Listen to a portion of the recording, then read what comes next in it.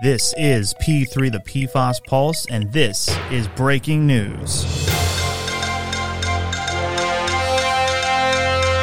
Today, EPA announced new drinking water health advisories for PFAS chemicals, as well as $1 billion from the Bipartisan Infrastructure Law to fund strengthening health protections related to PFAS. This will be the first of $5 billion through the law that can be used to reduce PFAS in drinking water in communities facing disproportionate impacts.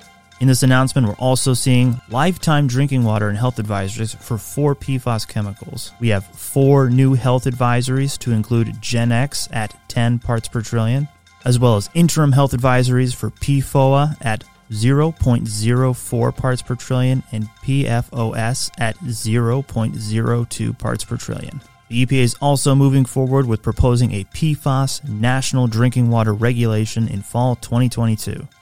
To see the full story, head over to hrpassociates.com/PFAS to get on the pulse and read the full announcement from the EPA. Once again, that's hrpassociates.com/PFAS.